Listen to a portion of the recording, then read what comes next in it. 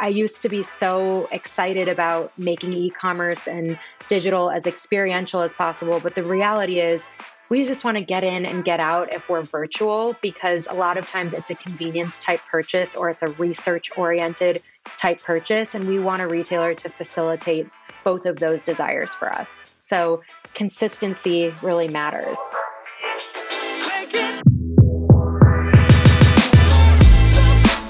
You're listening to Retail Remix, your inside access to candid conversations with the people shaping retail's future.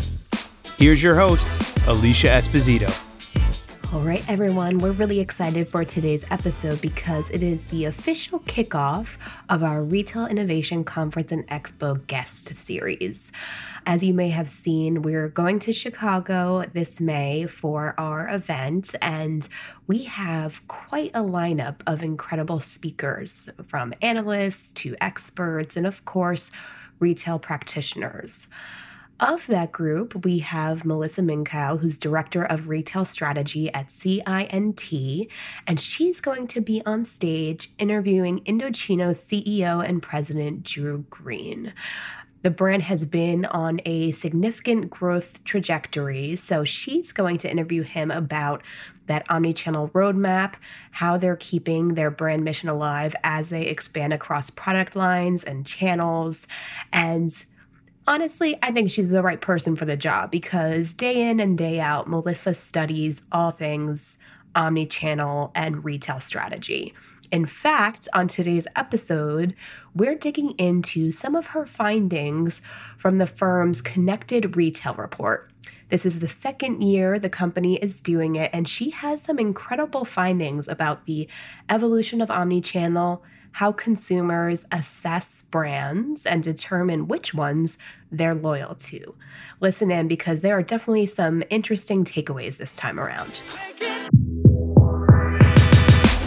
Melissa, so good to finally have you on the show. Thanks for being here with me. Thanks for having me. It's been a long time coming. I know. Years at this point. Obviously, I know you pretty well at this point, but for those listening that don't know you and don't know the work that you do with CI&T, why don't we start there? Share a little bit about maybe even your past history in retail and what you do now as Director of Retail Strategy. Sure. So I got my start in retail, actually, technically during high school as a sales associate for Anthropologie, which was a great discount for someone who loves their clothing so much, right? But after college, I ended up at Target, and I was on the Target Canada team as a merchandise presentation business analyst for almost 2 years. I ended up leaving there for a small company called Iconoculture, which was actually owned by a larger company called Corporate Executive Board. But what I was doing for them was just retail advising and consulting for all the big retail companies that you know and love today, are the ones that are still around, which is most of them for sure. And then Gartner actually bought Corporate Executive Board. So my role there changed quite a bit through that integration. And what that looked like was I was still a consultant for retailers, but I ended up being more on the omnichannel side, so more on the digital side, actually, really emphasizing e-commerce, social commerce, and multi-channel marketing strategy. So I was there for almost 6 years. Then I was briefly at a pharmaceutical market research company doing primary market research with healthcare providers to optimize the customer experience for healthcare providers and for patients. And then CI&T brought me over because they had been a client of mine at Gartner, actually, did an advisory call for them on chatbots, a very niche thing a couple of years ago. And I am the director of retail strategy for them. And what we do is we are global digital specialists.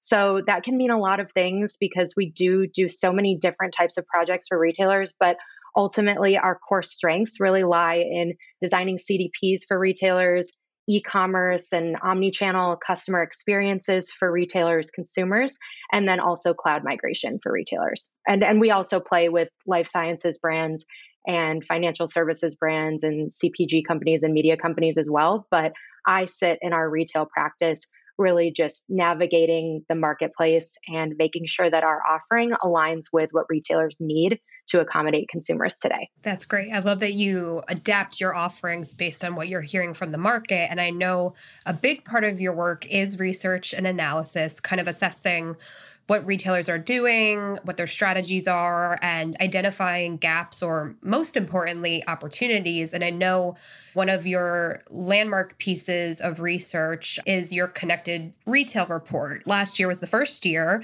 and I know we had the chance to work on a webinar together, which was a lot of fun about it. So why don't you share a little bit about your intentions for the research for those, again, who are new to CINT and the work that you do, and what the overall process is like. I love hearing the inside scoop on how, firms think about research and how they craft everything, which is such a nerdy thing to say. But it's so fun, I would love to hear how you break it down. Yeah. For sure. So the intention behind the research is really to put a face or faces to the name omnichannel. Omnichannel is such a buzzword in the retail space, as you know, and because of how long it's been a buzzword in the industry, it's taken on so many different shapes that I think even retailers really struggle to define what omnichannel looks like from the consumer perspective. There's all these ideas behind, okay, it's connecting the dots between digital and physical and having a strong approach there. But in terms of what that actually means for a consumer and how they're able to shop and making that path to purchase really accommodating and convenient, but also experiential, that's what we wanted to do, was say, okay, who are the retailers that are actually doing that? And how can we also, as a firm, define omnichannel in a unique, differentiating way, but one that also aligns with the industry and what could be beneficial to our retail clients so that they could actually understand, okay, these are the changes we need to be making to our strategy and our approach with consumers to make sure that we're really winning them back time and time again. So that was the intention behind the research, was just to clarify for the marketplace what omnichannel actually means, because I really get frustrated when I hear terms repeated. My background is really in marketing, right? Like undergrad and graduate and marketing degrees. And you'll hear things like authenticity and organic, and you just don't know what it actually ends up meaning for a brand. So omnichannel has become one of those words, and it's so important in retail. And I actually don't think that it's an outdated term by any means. I think we just need to have a clear definition behind it. And that was why we designed this research. So I'm glad you agree with that. It sounds like you're in alignment with how frustrating it is. Yeah, no, I totally. And it's funny because you have the consumer component of the research. So I felt like that taking a minute to align and be clear on definition and expectations is really important, because like the retail industry is rarely consistent or clear on like how we define omnichannel. So how can we expect consumers to be? So folks who download the research, you'll see like there is a clear, set in stone, like this is how we're defining it, and this is how we were communicating omnichannel to the consumer side, which I think kind of created a level set of sorts and got everyone on the same page, which I think is good. Exactly. And that actually is a perfect segue into the process, which was what you asked me too. And that was really just, we looked at all aspects of a retailer's presence. So they had to have an app, a website, and a special designed mobile site, and then a store, a physical store, to see how they could work together. So those were just the basic requirements for them to even be considered for this research. And we ended up starting with 99 retailers this year. Last year, we started with 75. And we just were really looking at, how they're integrated, how they're connecting and working together, but then also how you could use each platform individually as a consumer, because that's really important too. And even though omnichannel technically means channels working together, the reality is that for any individual path to purchase for a consumer, sometimes they're just using one tool and they're sticking completely with that and staying completely digital. And sometimes they're just using the physical store still, even though it is 2022. And I'm glad that you mentioned that we clearly defined omnichannel in the report, because it was really important for our methodology to have two components. The first component being a consumer insights survey, and we surveyed 415 US consumers for that. And then the second half of the report is an actual industry analysis where we get to our top 10 retailers. So we started with 99, we then got to 23, that made the cut. And then we did a very in-depth analysis on those 23 to arrive at our top 10.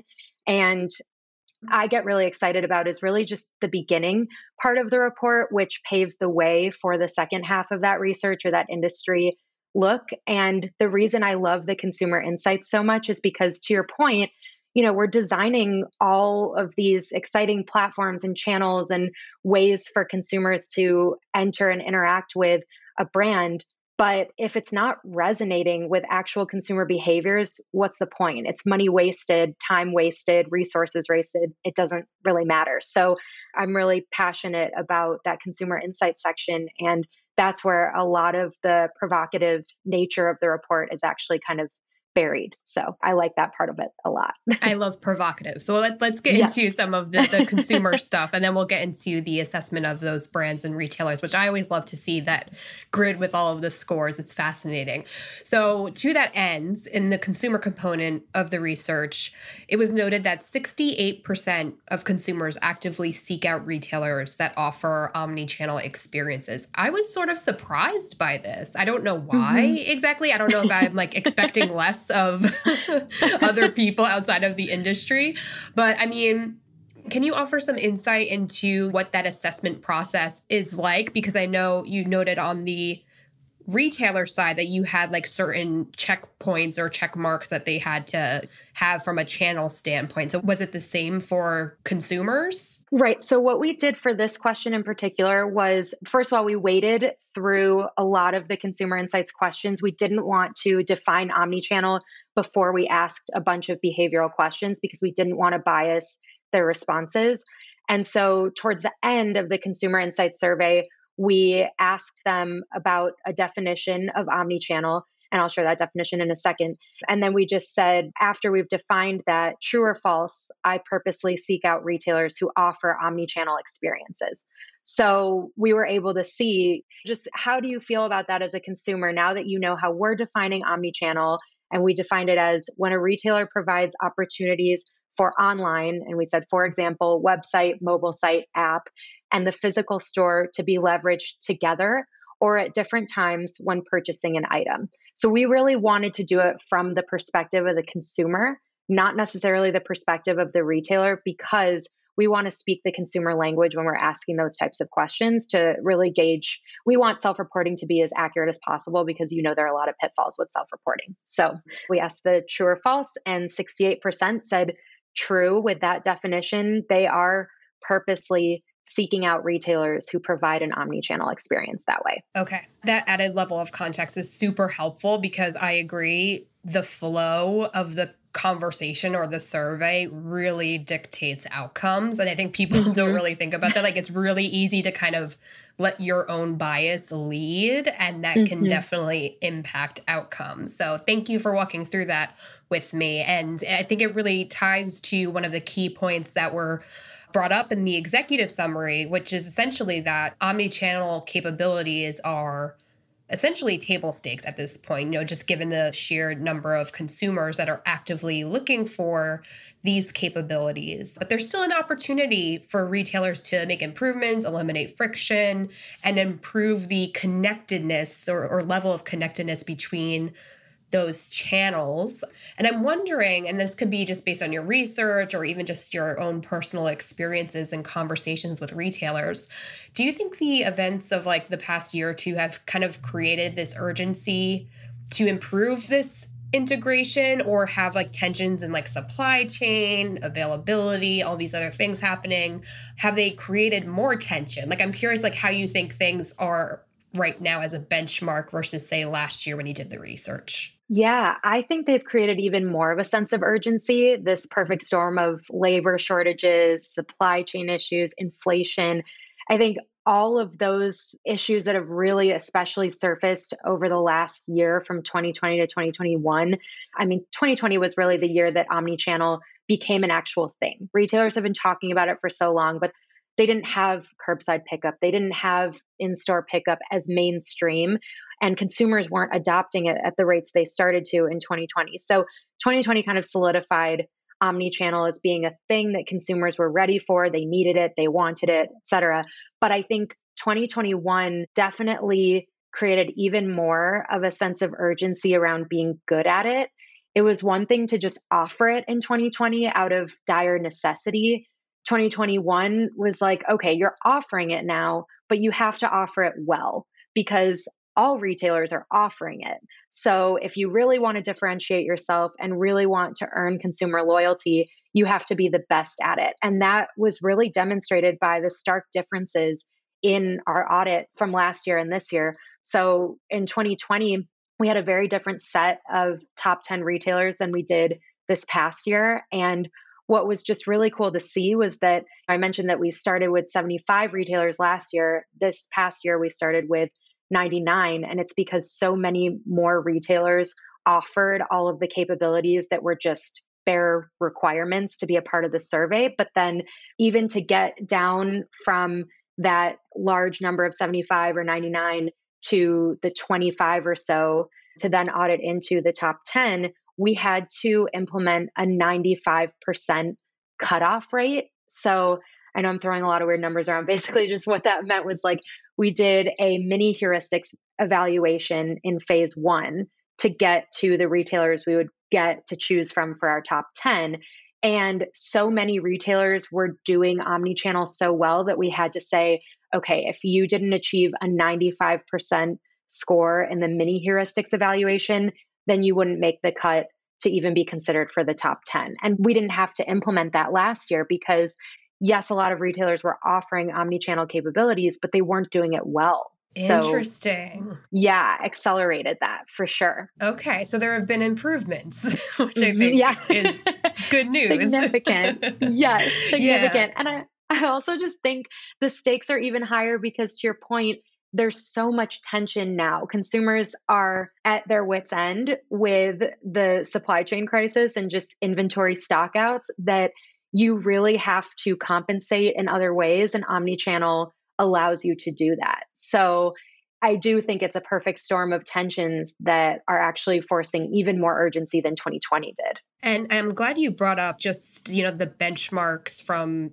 2020 versus 2021, because I agree. 2020, it was like, move as quickly as you can, stand the thing up, and let's see what happens because we just need to do it. And this was the year, I say this, meaning 2021, was the year to kind of assess, find opportunities for improvement, make further investments where it was needed. And it was definitely a very interesting evolution because I feel like usually that path to progress is so long for certain companies. So it felt even more significant because everything felt a little bit condensed. And one of the companies that I personally have experienced and have enjoyed really tracking is Target. And I know they were at the top of your list this year. They beat out Nordstrom, who took the top spot in 2020. Mm-hmm. Personally, I'm not really surprised by this, just given the rate of investment and the rate of focus that we saw from them, especially in the area of fulfillment, mobile app integration, those improvements for inventory availability. There was a lot going on there, and it kind of aligned with a lot of the issues that we were seeing come to the forefront.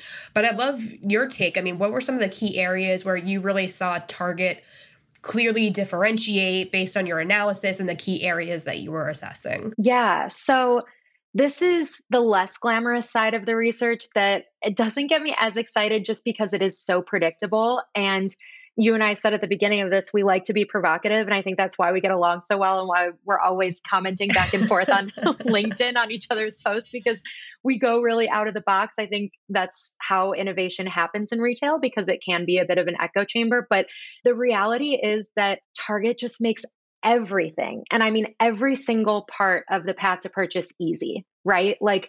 There is no friction. I dare anyone to find friction along a Target path to purchase. And I wish the answer were more exciting than that. But to my cousin's point, because I had shared the research with him, and I was like, I'm kind of bummed because there aren't really any surprises when you see that it's Target at the top. And he was like, well, that just means your methodology is really sound. And it's true. I mean, they specifically scored 100% in the categories of search, buy, fulfillment, and returns. And we measure across, 7 categories. So they aced 4 out of 7 categories. And the categories that they didn't ace, they were still in like the 90th percentile. So I had a really nice experience the other day, actually returning one bookshelf. I had purchased 3 and we only ended up needing 2. And it could not have been easier in terms of using the app in a physical store, showing them which order it was, and then just clicking on the quantity and clicking 1.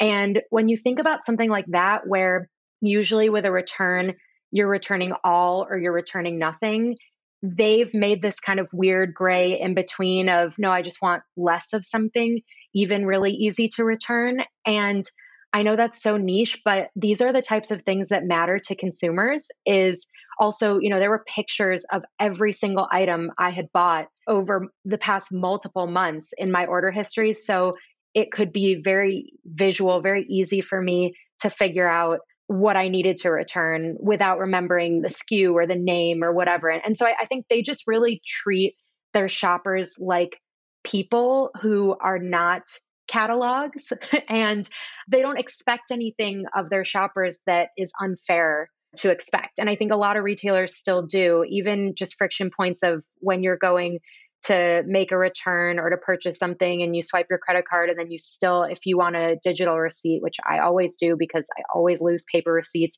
every time I have to re-enter my email. At places like Target, at places like Home Depot, who also scored really well in our research this year, you don't have to do that. You don't have to re-enter anything over and over again. So, yeah. Yeah.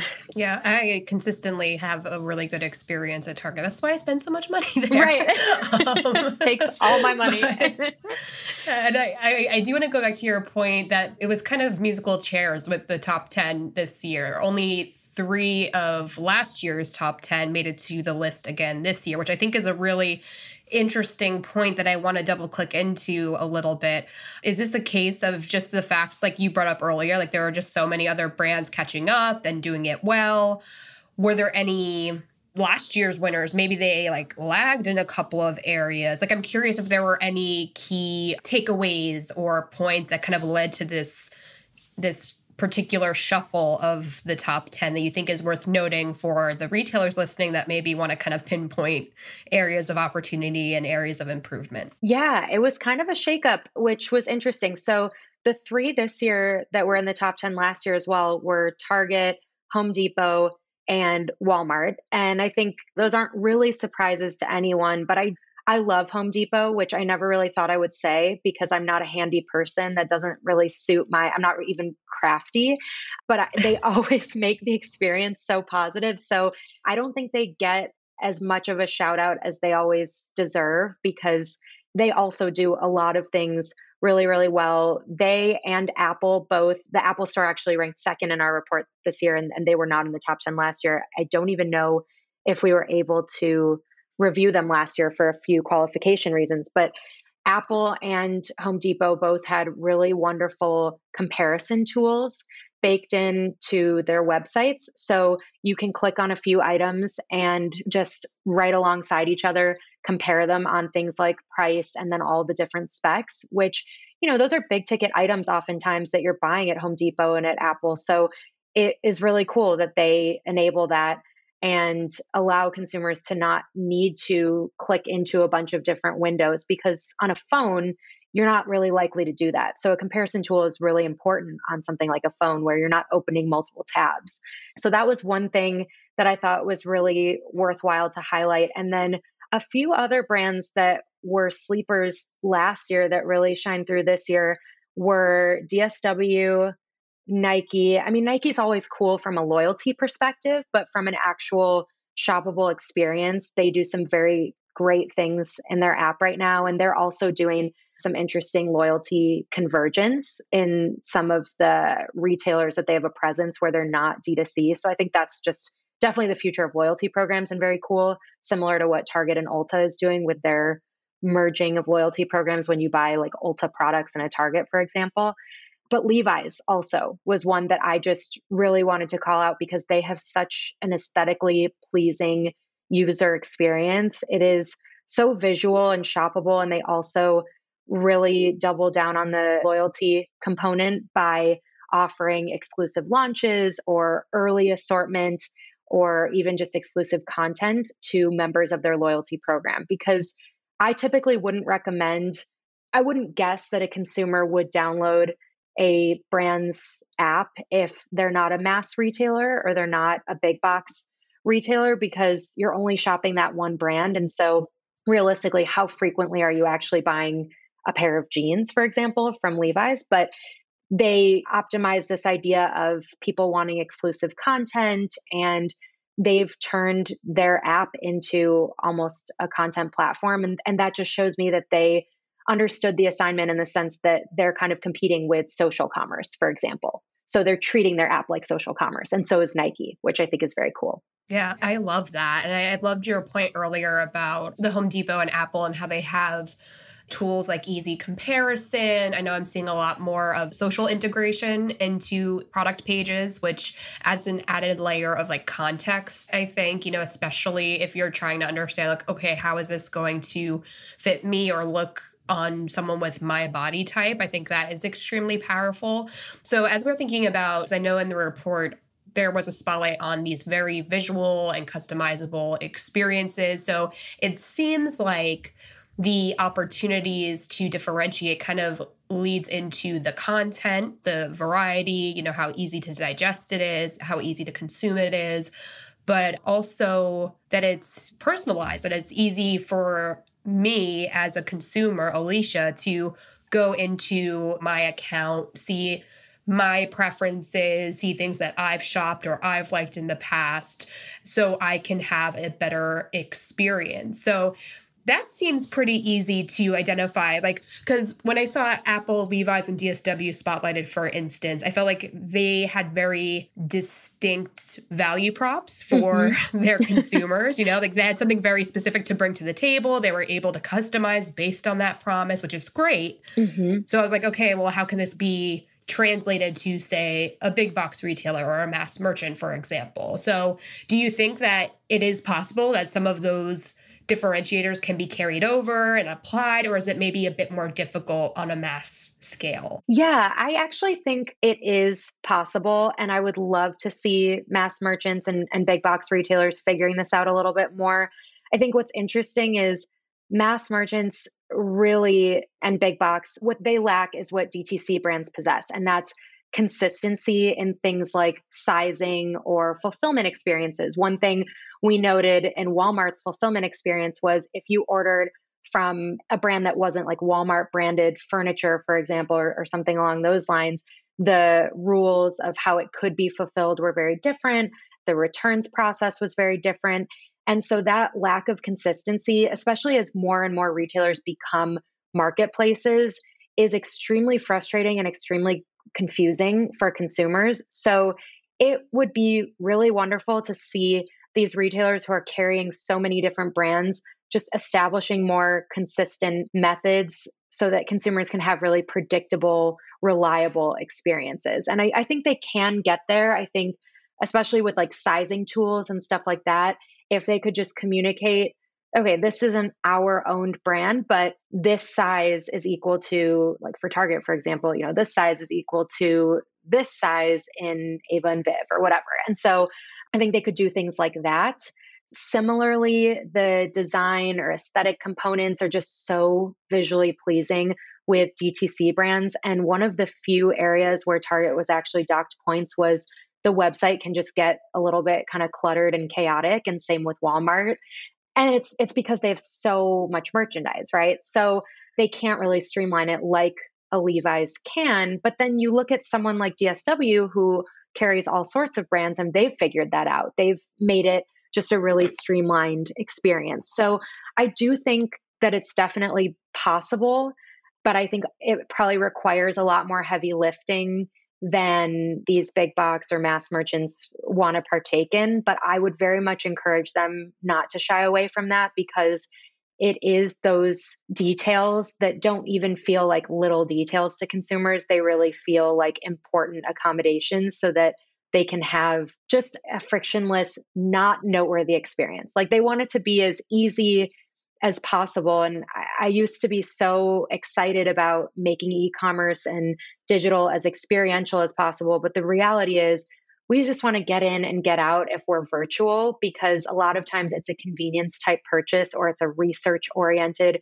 type purchase. And we want a retailer to facilitate both of those desires for us. So consistency really matters. Yeah. And I could imagine it's a very tricky balance sometimes, right? Because you were talking about like the Levi's mobile app, for instance, and how it's become almost a content platform, which I think is so fun. And I think there's a lot of opportunity there. But it's like, okay, how do you provide that depth of content and depth of experience in a way that the app still feels distinct and meaningful, that people do actually want to download it and keep it, or, not let it go off into the cloud and you have to like re-download it, but still alleviate that urgency or that need for something seamless and easy for the consumer. And I do want to make sure we get into that app experience in particular, because I feel like this is such a point of contention and a point of debate. Like, do I need an app? Do I not need an app? And if I need an app, like, what do I do? Like, why do I need it? Like, how can I make it meaningful?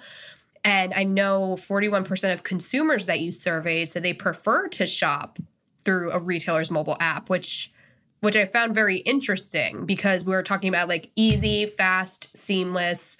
But when I think of app, like you're in deep with the brand. So right. Can you kind of explain this, break this down for me? I mean, like, is it because brands are doing it better, so it's like a cycle? Or is it that like that's where the consumer is, so brands are trying to invest appropriately? I'm curious what you're seeing. Yeah, I actually love talking about this, because this is where I've changed my mind most over the past few years. So years ago, I remember I would get this question from retailers, do we need an app? And I would say, absolutely not. Don't even think about it. You just need a strong mobile site. Don't ask me this, like, forget about it. And now I'm like, you probably need an app, most likely. So, and the funny thing is that brands, especially like Levi's and Apple, aren't the typical brands that I would recommend having an app in the first place, because those aren't really brands where you're doing a ton of repeat purchasing.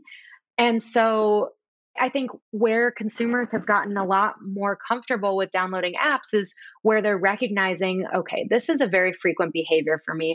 I'm not shopping at Target once a month. I'm getting very honest with myself. I'm shopping at Target once or twice a week. Let's be real, and that's why I need that app. And I think Starbucks really paved the way for consumers in that sense. It was one of the first apps that consumers got really comfortable downloading. And it was because I'm buying coffee every single morning and I'm not going to kick this habit anytime soon.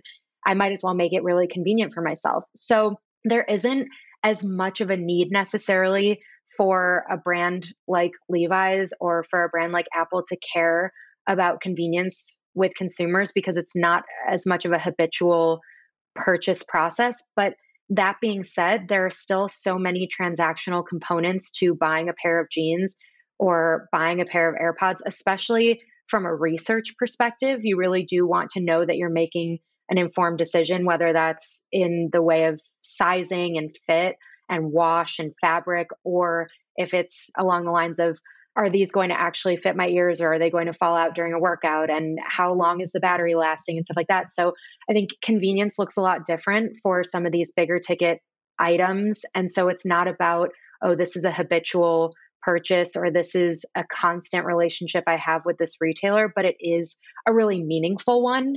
And that's really now becoming the purpose of an app, is to acknowledge that you have a meaningful relationship with your consumer and you can provide value that a physical store can't. So that's where that content piece comes in, or exclusive information that you wouldn't get just by following them on social media or just by popping into a physical store, signing up for Genius classes or learning more.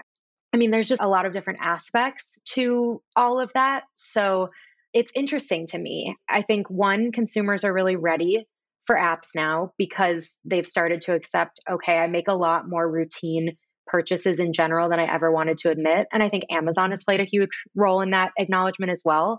But then two, retailers are getting good at apps. They're actually understanding what consumers want out of it and understanding where they can provide added value that they couldn't get anywhere else.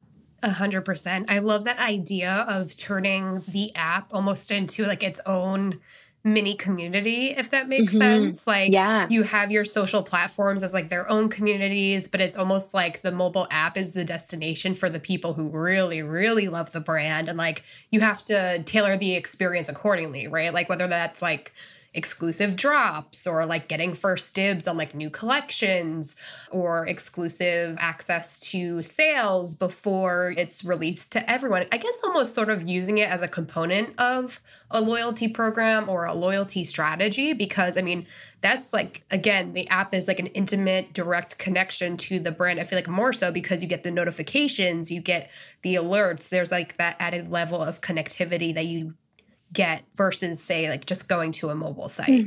Absolutely. And it's really interesting in the DSW app in particular, you can use your phone when you're in a physical store to scan the item and do self-checkout. So that's a great example of, okay, it's a little bit more transactional. It's not even experiential, but it's heightening my experience in a physical store. It's making it easier. I would love to see a brand like Zara do that because their checkout lines are always horrendously out the door. Yeah. Like just figuring out how you can create that meaningful connection with your shoppers. What do they need from you that they can't get in any other way? Megan Fox's stylist, like Maeve Riley, has just incredible fashion, and she did a collaboration with a fast fashion brand, and she launched it early on the app, like earlier than she would on the website.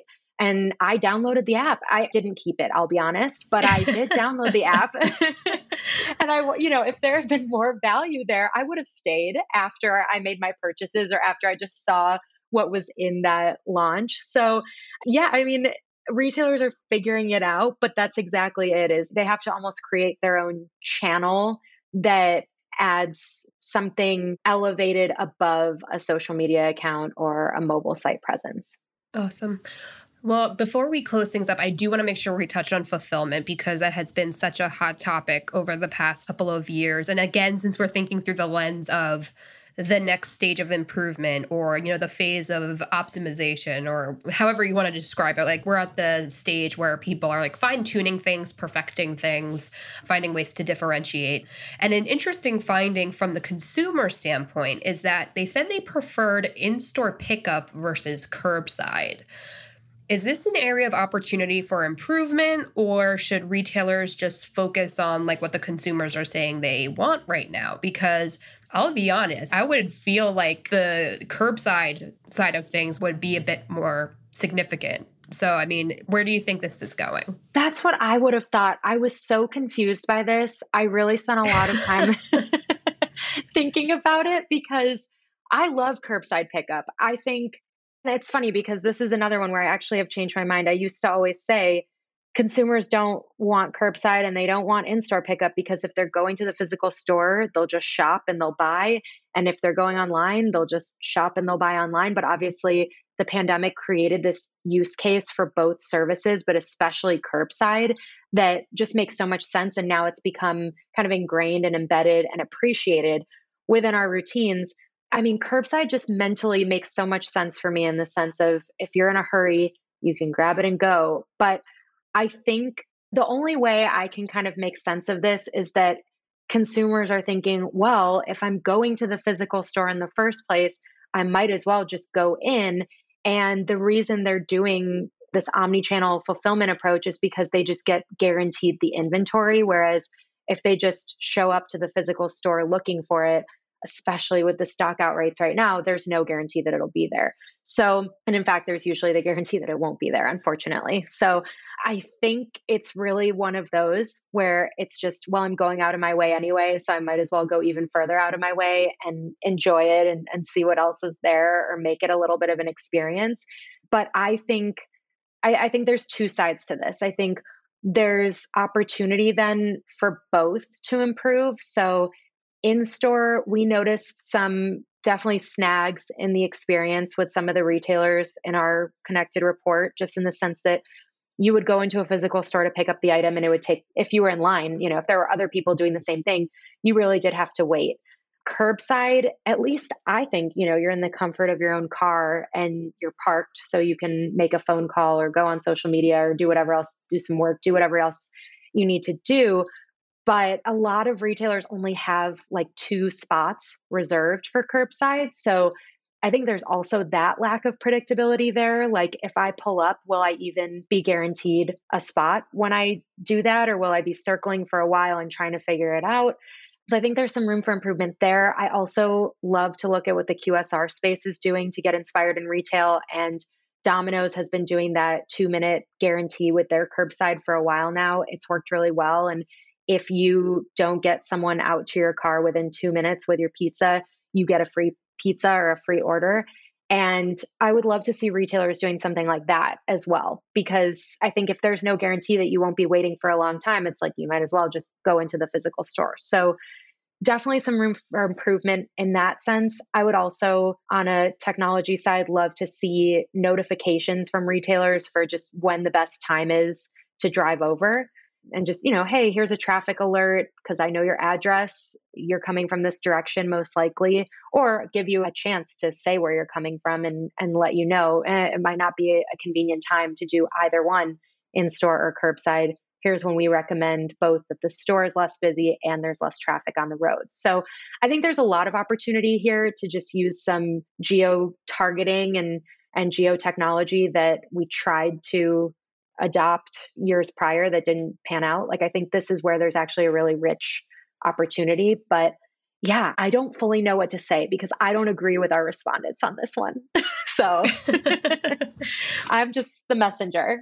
Yeah, exactly. And I like to think about like, what is the next stage for this, right? And I 100% agree, like things like notifications and just like having that open line of communication and transparency with the consumer. So everyone knows where everyone is going and where to go. Like I've tried to do curbside pickup and like there's not a dedicated spot for it and it just gets very confusing. The parking lot is confusing and it's tight and it becomes frustrating. So I get that. But like also the opportunity of like what's next and like how can the person who's bringing the order out make that experience a bit better?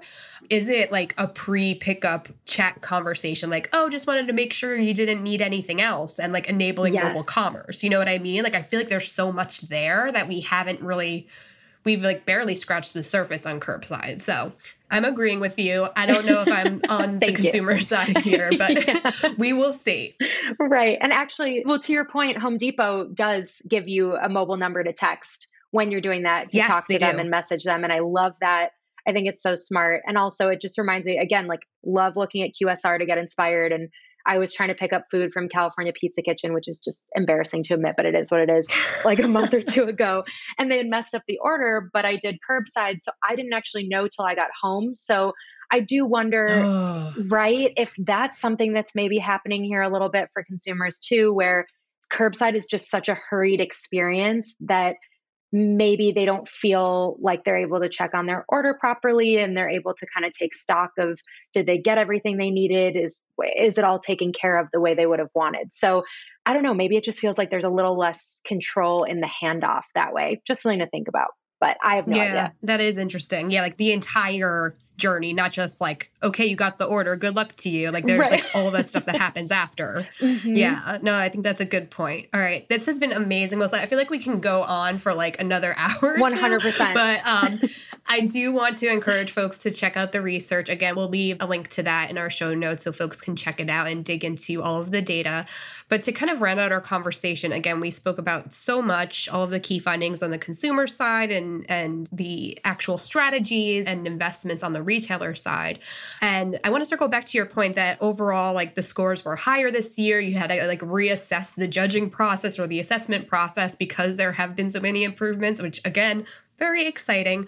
But what were some of the key takeaways for you? What were some of the areas of refinement that were maybe needed, opportunities for improvement? Because really, I just want to distill some takeaways for the listeners right now around, like things are better. Yeah, this is great, but like where should they be focusing on moving forward? So I think the big thing is details are not tiny. Details matter and they make a big impact with consumers. So there were several things like if you were trying to figure out if you wanted an item to be shipped to the store or shipped to your home, for some retailers, it was really hard to figure out which was faster.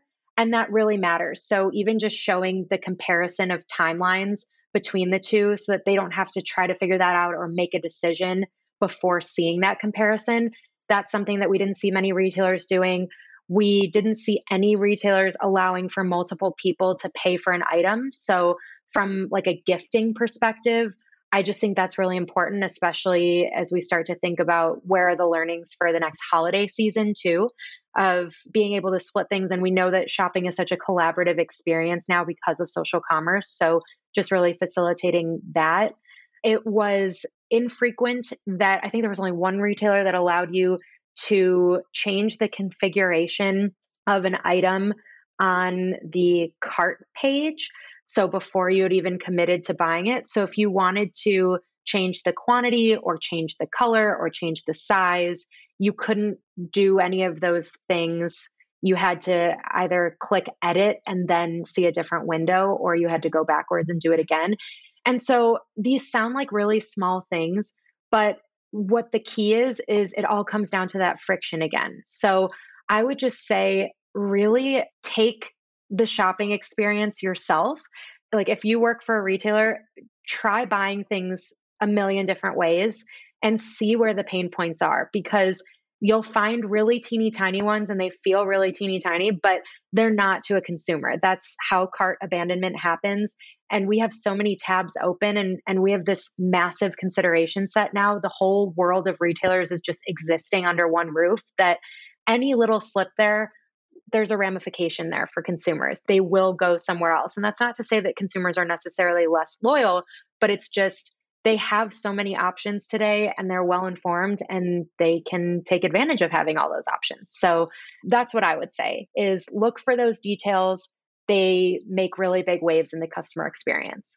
100%. Well, Melissa, thank you again so much for taking the time out to chat with me. Again, we have so many conversations offline, yes. So it's good to have a record of it. It's going to be formal. It's going to be out in the world now. Yes. Again, thank you so much for taking the time. Yeah, thanks for having me. I always love talking about this stuff with you. You always have refreshing insights and points to bring. So thank you for challenging me. Ditto. And to all of you, I hope you enjoyed this conversation. If you have any follow-up questions for us, please do drop us a line. As you know, we share this content on LinkedIn and on Twitter, so contribute to the conversation. You can find us at Our Touchpoints on Twitter or on Retail Touchpoints at LinkedIn. And of course, encourage you to follow Melissa as well. She's always sharing such incredible content and perspectives on the latest retail news. So again, check out the show notes so you can follow her.